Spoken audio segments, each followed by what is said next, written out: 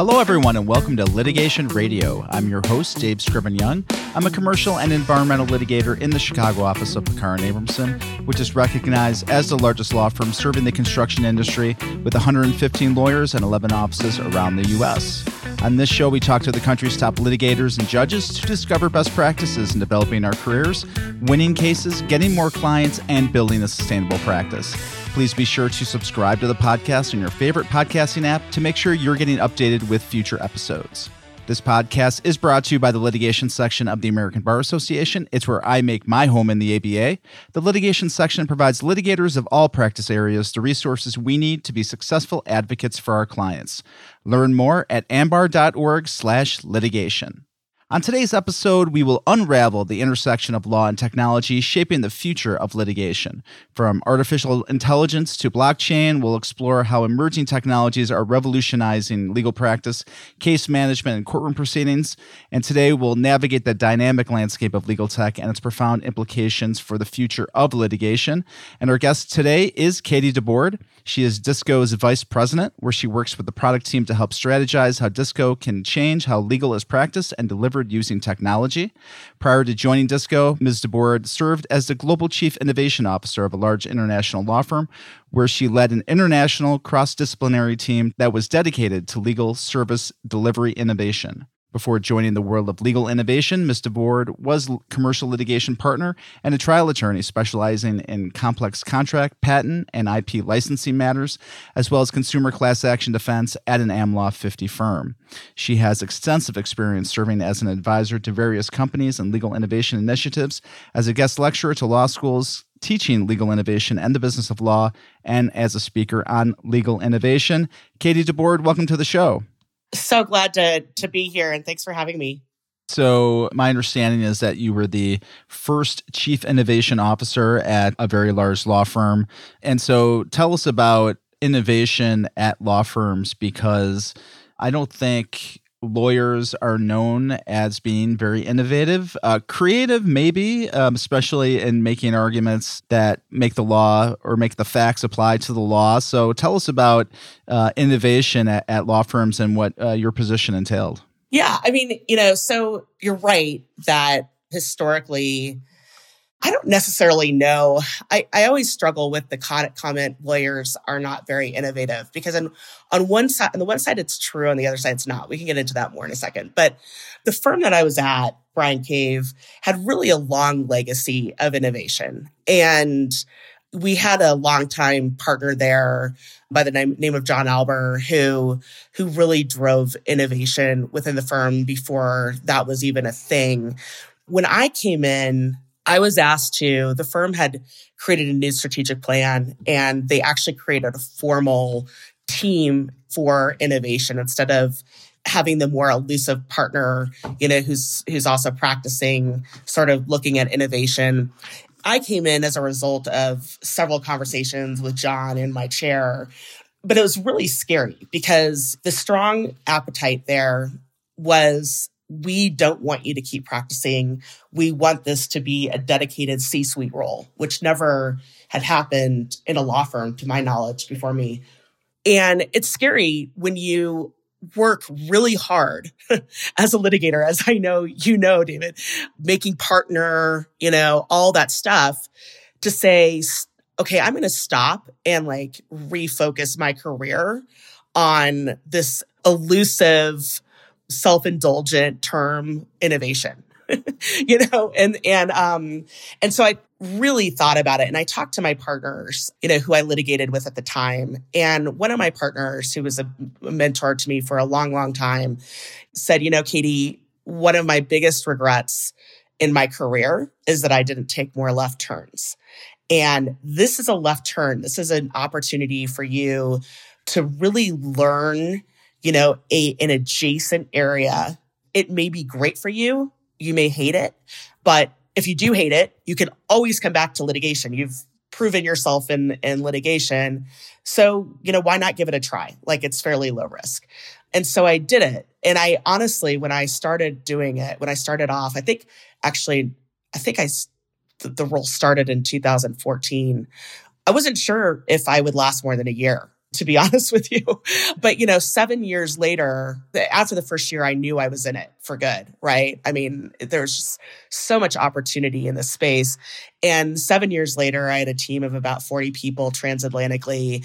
We were on the really cutting edge of a lot of things, that we see a lot that are, a lot of firms are doing today. And then I decided I wanted to go to a tech company. So that's the sum up of how that happened. So the way I think about innovation and the law is that we seem to be a little bit behind where technology is going because we are slower adopters. At least my opinion. You can tell me whether that's wrong or not. And I wonder how your colleagues kind of reacted, to having a chief innovation officer at a firm where, as I've said, lawyers are slow to kind of take up. I mean, I remember when I was in law school, Lexis and Westlaw was a thing. They were both a thing, right? But I still was trained in how to do research using library books. And I still to this day, don't understand why. I guess they thought maybe the internet was a fad and maybe computer-aided research was a fad. But yeah, I mean, tell us a little bit more about, how things transpired over there. Wasn't that a pain, by the way, to do that research? God, I hated that. Oh my gosh, yeah. So I think the reaction was very dependent both on the practice and kind of the mentality and maybe age of the lawyer, although it is not true that the older lawyers were necessarily less innovative or less interested in thinking about different ways to practice. But it ranged anywhere from skeptical to fully embracing. I think the thing that was important was a couple of things, right? One was that I could speak their language, that it's not somebody coming in who's never practiced, who's never faced risk. I mean, that's the thing. Like, these lawyers face a kind of risk and the kind of high stakes that a lot of people, unless you've practiced in that sphere, whether it's litigation or transactional, you just don't really have a good idea of what that risk feels like and how scary it can be to release your trust onto something, and not know exactly how it works. So I think that helped. I think also finding low-hanging fruit, like how can we look at maybe, find some margin challenged practice areas and help them leverage technology and process and people in a different way and show them that they can become more profitable and then have them tell that profitability story to their peers. Because at the end of the day, lawyers want, all of us are, in this for the money, and if you can show true economic value, either through increasing client stickiness or through efficiencies or, whatever it is, that sells itself. And then I think, the third thing is speaking the language of the client. So, even lawyers who may not have been, who may have been skeptical of, this legal innovation concept, increasingly, and this increasingly became true, their clients not only would talk to them about it, but you would see it in RFPs. You would see, clients really drilling down into how are you practicing? How are you leveraging technology? And if, you're just as good as X firm across the street, but one's, leveraging the latest technology well, and one is still working with, red ropes, full, hard copy folders for our younger audience. You're going to go with the more technologically proficient firm. And so I think those three concepts kind of woven together even brought the skeptical people, further on board. Sure. And now you're continuing on to assist law firms with innovation at Disco. So, for folks who don't know about Disco, can you tell us a little bit about the company?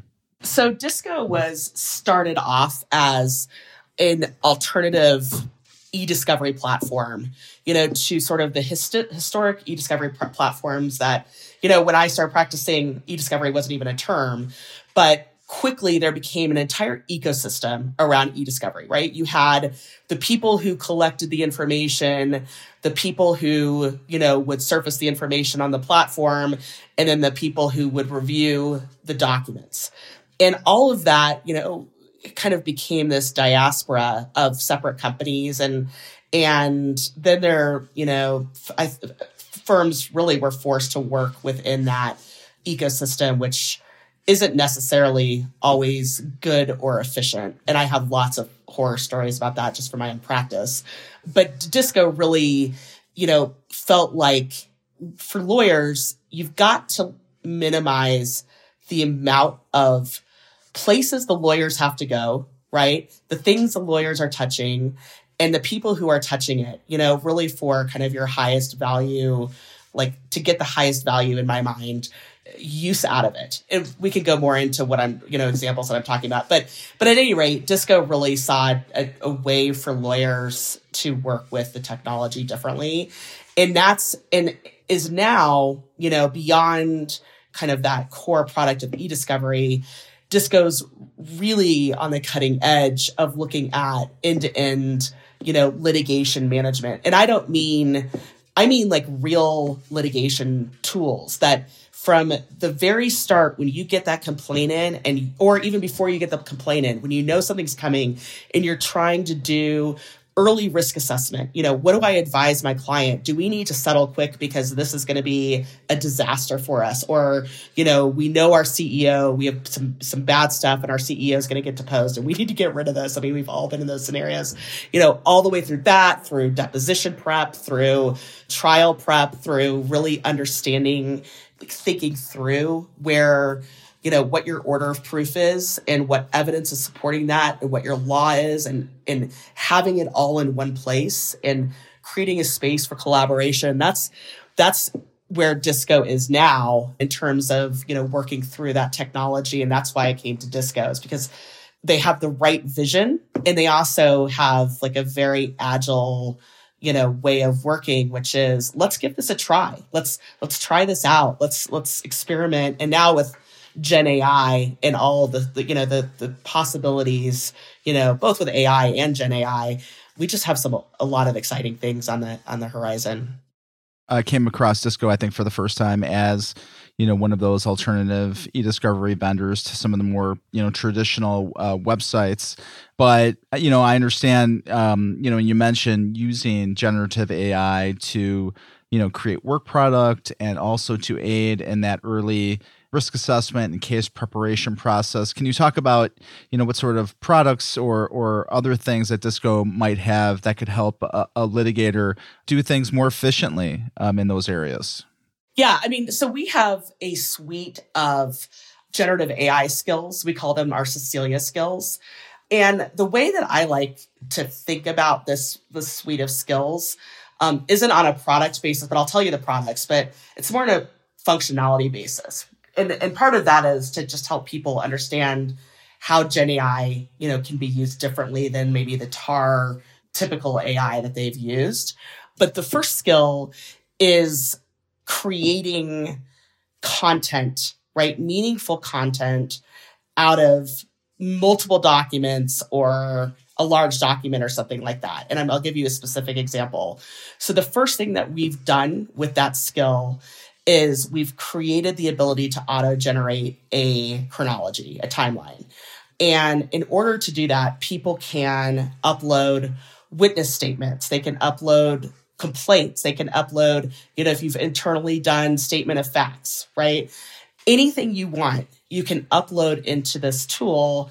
The tool will understand what facts go together, what is a fact, what is not, because oftentimes in those documents you have things that aren't, statements of fact. Although I shouldn't even use the term fact. I should use the term allegation when it comes to a complaint. But regardless, it is basically auto accelerates your chronology. And then you use that as your baseline to, do whatever you want with your chronology. But then it will also attach, where it got that information. It will allow you to validate, where everything came from so that you're not, trying to backhack. Why did it say that this was an event that occurred? So that's the first thing is creating content. The second skill is auto tagging. So auto classifying, I should say. How we're using this skill right now in the eDiscovery database is you can upload a review protocol into your e-discovery database. And then, through generative AI, it will start auto tagging the documents that it thinks is responsive to each of those categories of documents, and you can imagine it's really funny to watch lawyers' reception of this because they sound super skeptical until they see it. And then they're like, oh my God, and that's the power of generative AI, to really understand contextually the context of things and then to classify them.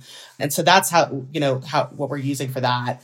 And then another skill is interrogation, right? Which is we have a chatbot, basically a Cecilia chat within our e-discovery database. And you can ask Cecilia questions like, what was Katie DeBoard's role at Disco? If God forbid, if I'm involved in a lawsuit, you can get a summary of Katie DeBoard was the vice president of product strategy. She joined Disco in May of 2022. Before that, she was blah, blah, blah. And that summary, that answer will then have pinned citations to all of the documents that Cecilia relies upon to come up with that answer.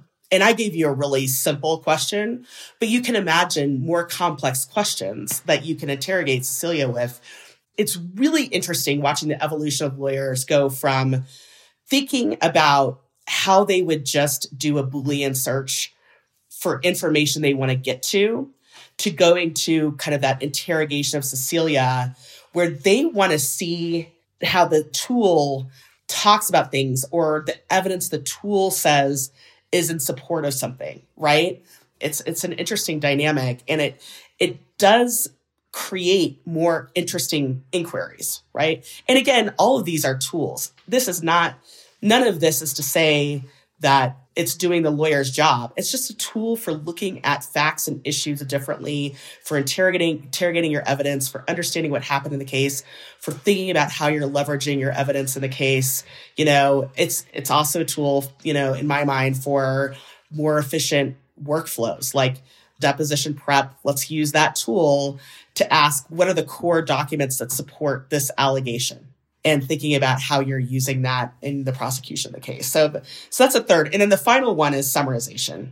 And this is, you think about, the first place that we're doing this is depositions. And so, right, and this hasn't been released to the market yet, but we are summarizing deposition testimony, but in a way that's helpful for the lawyers, not just line by line, but like topics, and identifying the topics that are, more fulsomely discussed in the deposition.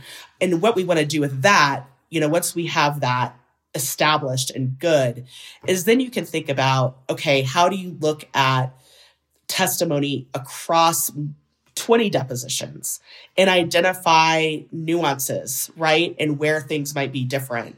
And so you can see, a lot of activity coming with that. So long-winded answer, but that's where we are with Gen AI, doing a lot more stuff in the background that I can't talk about, but it's really cool and fun stuff.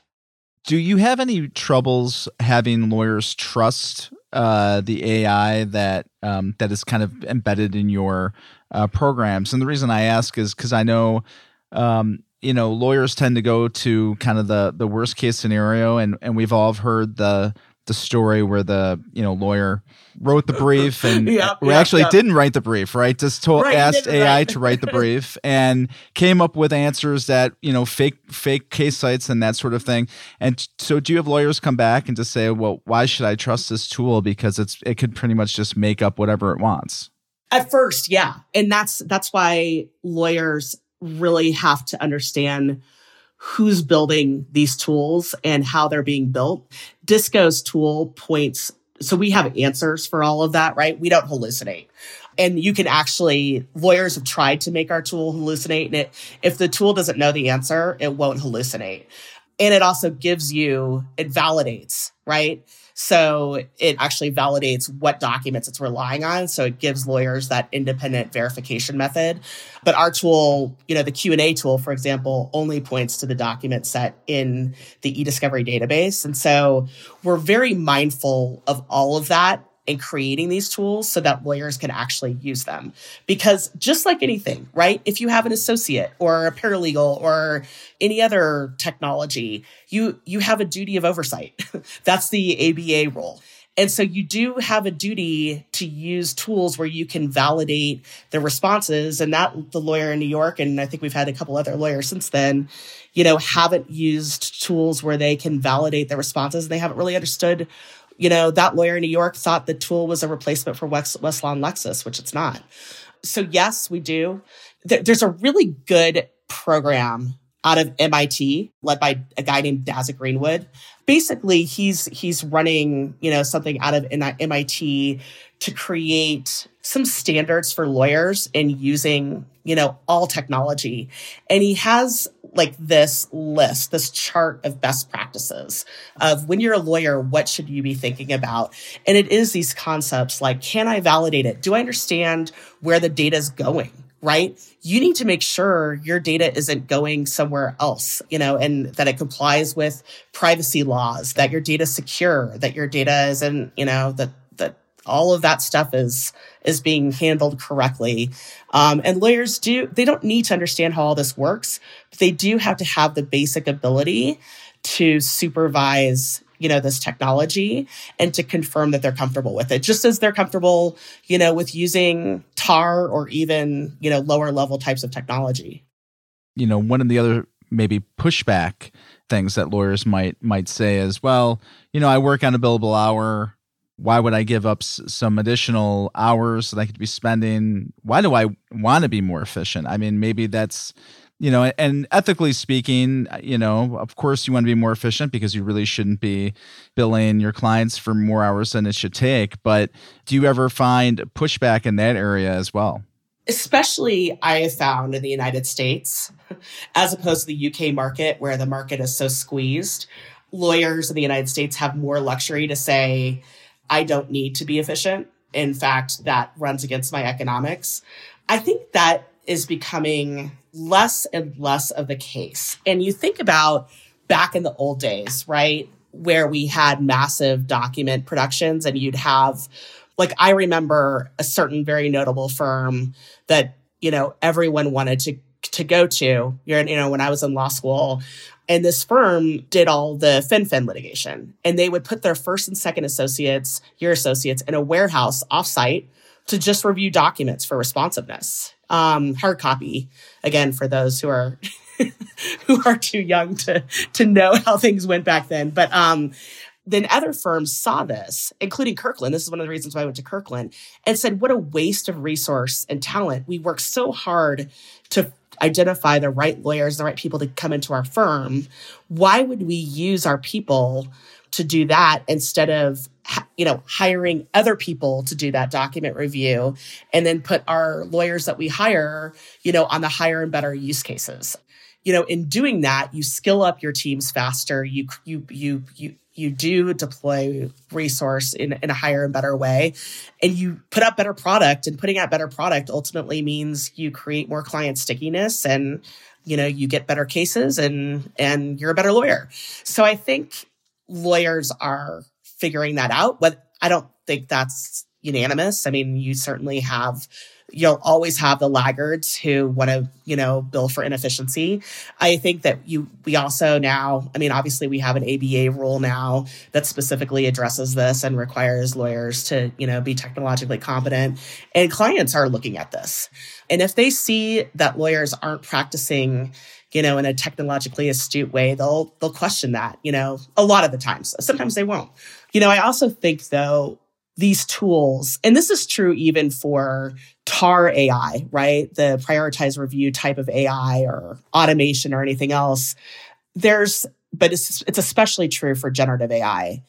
I don't think generative AI, at least what we're doing, is not so much of an efficiency play as it is a strategic play. It's leveraging technology to see things differently, right? To see things that the humans may not be seeing, to see commonalities, to see behaviors that, things that are happening within your fact pattern, across your witnesses that, maybe the humans will pick up on, but you'll pick up on a lot earlier leveraging this kind of technology. And I think that's what we're going to see more and more, is that technology in legal practice is no longer just an efficiency play. It really makes you it positions you for strategic decision making and more creative lawyering and better lawyering than you would be able to do on your own. And what can we look forward to from DISCO next? Are there any upcoming developments or innovations and I'm sure you can't tell us everything. I'm sure some things that you're working on that are secret, but what is kind of the next phase of things that we should be looking forward to, either from DISCO or from the legal tech community generally?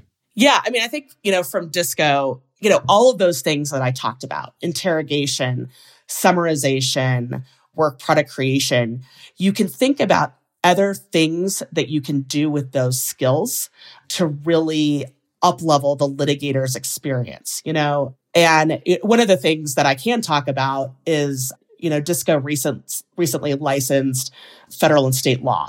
We're now working to create an integrated experience for lawyers where they can see their facts and work with the law in the same place. And we're working on how can we enable litigators to leverage generative AI in the legal tool, right? To identify fact patterns that are similar to the fact patterns that they're facing. And that becomes very, very cool, especially as you get more complex and you get into more complex litigation.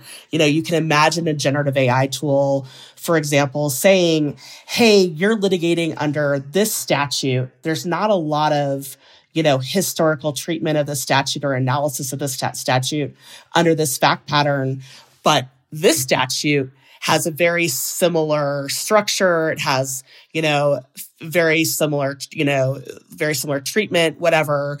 Maybe you can apply by analogy this fact pattern, and here's the law, that specifically deals with the facts, like the facts of your case. That becomes very cool. That's down the line, right? That's not immediate, but that's the kind of stuff that we're working on and looking at as we go forward, as well as, again, just bringing more and more to the front for litigators to be strategically better as they're prosecuting their case. Very exciting. And so we are coming to the end of our time together, Katie. Wondered if you had any kind of last thoughts to share with our audience today. I think it really is the don't be afraid to take left turns. We have a lot of exciting things. I think we're at a time in the legal profession where things are really quickly accelerating. And whether you're a litigator who's trying to figure all this stuff out and trying to sort through the wheat and the chaff, do it. You'll be ahead of most litigators if you just do what litigators do and research and learn this subject area. And if you want to do more and kind of get more and more into the space, don't be afraid of that either. Excellent. And for folks who wanted to reach out to you or to learn more information about DISCO, how would they go about doing that? Yeah, DeBord, DEBORD, at csdisco.com. Wonderful. Well, Katie DeBord, thank you so much for being on the show today. I know I learned a lot, and I'm sure the audience did too. Thanks so much for sharing your information today. Thanks so much for having me. Thank you to DISCO for sponsoring Litigation Radio. DISCO makes the law work better for everyone with cutting-edge solutions that leverage AI, cloud computing, and data analytics to help legal professionals accelerate e-discovery and document review. Learn more at csdisco.com. And now it's time for our quick tip from the ABA litigation section. I'm pleased to welcome back Latasha Ellis to the show. Latasha is a litigator in the Washington, D.C. office of Hunton Andrews Kurth, focusing on insurance coverage cases. Welcome back to the show, Latasha. Excited to be here. All right. Well, I understand you're going to be giving us tips about providing feedback to junior attorneys. So what's your quick tip? Yeah, so I think that all of us inevitably have found ourselves revising work product by junior attorneys or summer interns. It's usually the same. A junior attorney gives you a draft, and for whatever reason, you think maybe it doesn't work. So you might explain the problem. You might ask your inexperienced colleague to revise and resubmit it. But in some instances, that next draft might also fall short. So then you repeat that process perhaps a couple of times. And in the end, you ultimately take the document and rewrite large portions of it yourself. I know this sounds familiar to a lot of our litigators. The issue with this process, however, is the junior attorney likely understands that The final iteration is certainly better than their own initial effort, but they haven't learned how to achieve that excellence on their own. So I have 4 tips that I think will help that feedback process with junior attorneys more effective. We obviously cannot avoid editing junior attorneys' writing. It's part of our profession. It's part of the mentoring aspect of our profession. But I think that we can make that process more effective. The first tip is provide instructions. This seems very elementary, but of course, a good foundation is the best place to start to turn junior attorneys, junior novice attorneys, into experienced attorneys who ultimately one day supervise tomorrow's junior novice attorneys. This will allow you as a more senior attorney to focus on your practice, which sounds a bit selfish, but of course, we're lifting as we climb, and that is the best way to help the firm. This instruction can be as simple as providing writing-related resources or maybe even providing sample documents. Of course, the big piece with providing sample documents is that you have to provide proper guidance because using samples can demonstrate an effective approach, but it, of course, is not the only approach. The second tip is providing explanations. And there are 2 types of feedback, 2 types of ways to provide feedback, and that is directive and facilitative. Both are super helpful, both are necessary, and each has its own place and value. Directive feedback will be essentially telling the recipient what to do, or perhaps maybe you just do it. This can be useful at the start of a document. The first time maybe you run into a repeated problem, you can demonstrate a certain kind of revision and how to fix it and allow the junior attorney to independently make the rest of those revisions to the document. The second type of feedback is facilitative feedback. And this is where you might note a problem and prompt the recipient to figure it out on his or her own. So you might point out some general problems with the document, maybe ask some questions, raise some issues, propose certain revisions. This type of feedback certainly takes more time, but that extra time spent is certainly not feedback wasted. It really is an investment because it will pay off when that junior attorney is more quickly and more effectively creating work product for clients and for the firm. So the second tip is providing explanations. The third tip is avoid using track changes. This seems counterintuitive, but track changes is, in some respects, the worst type of directive feedback because it requires little to no thought to simply accept the changes.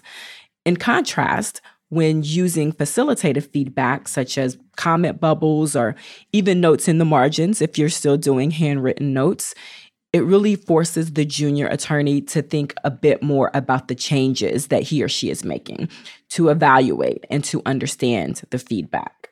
The fourth and final tip is always include positive feedback. So in the midst of providing this instruction and providing the directive and facilitative feedback, it's so important to explain why good parts are good.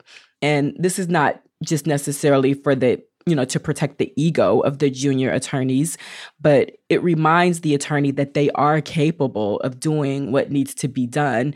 And they do, in some respects, and maybe in certain aspects of the document, understand what makes good writing. So I think our goal is certainly not to make just any one document better, but when providing feedback, the goal should be to make the junior attorney a more effective writer for future projects. And sometimes we do have our looming deadlines or things that have to be done right away, and it can certainly prevent this type of or this level of feedback. But when you can, to the extent you can, it is good to remember these tips. Providing instruction, providing explanations in the form of directive or facilitative feedback. Avoid using track changes when you can, and including positive feedback. Thanks, Latasha, for those tips. Really do appreciate you being on the show today. And that's all we have for our show today, and I'd love to hear your thoughts about today's episode. If you have comments or a question you'd like for me to answer on an upcoming show, you can contact me at dscriven-young@peclaw.com and connect with me on social. I'm at AttorneyDSY on LinkedIn, Instagram, X, and Facebook. You can also connect with the ABA litigation section on those platforms as well.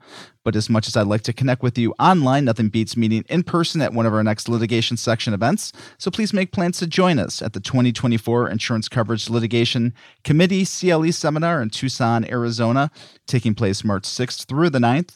Join us to learn about the very latest developments in insurance law from leading lawyers and insurance professionals, as well as valuable networking events and a variety of outdoor activities that only Tucson can offer. This year's meeting will feature the same high-quality programming that has attracted insurance practitioners from all over the U.S. and other parts of the globe for more than 30 years. To find out more and for registration information, go to ambar.org/litigationinsurance. If you like the show, please help spread the word by sharing a link to this episode with a friend or through a post on social, and invite others to join the show and community. If you want to leave a review over at Apple Podcasts, it's incredibly helpful. Even a quick rating at Spotify is super helpful as well. And finally, I want to quickly thank some folks who make the show possible. Thanks to Michelle Oberts, who's on staff with the litigation section. Thanks also goes out to the co-chairs of the litigation section's audio content committee, Haley Maple and Tyler True. Thank you to the audio professionals from Legal Talk Network. And last but not least, thank you so much for listening. I'll see you next time.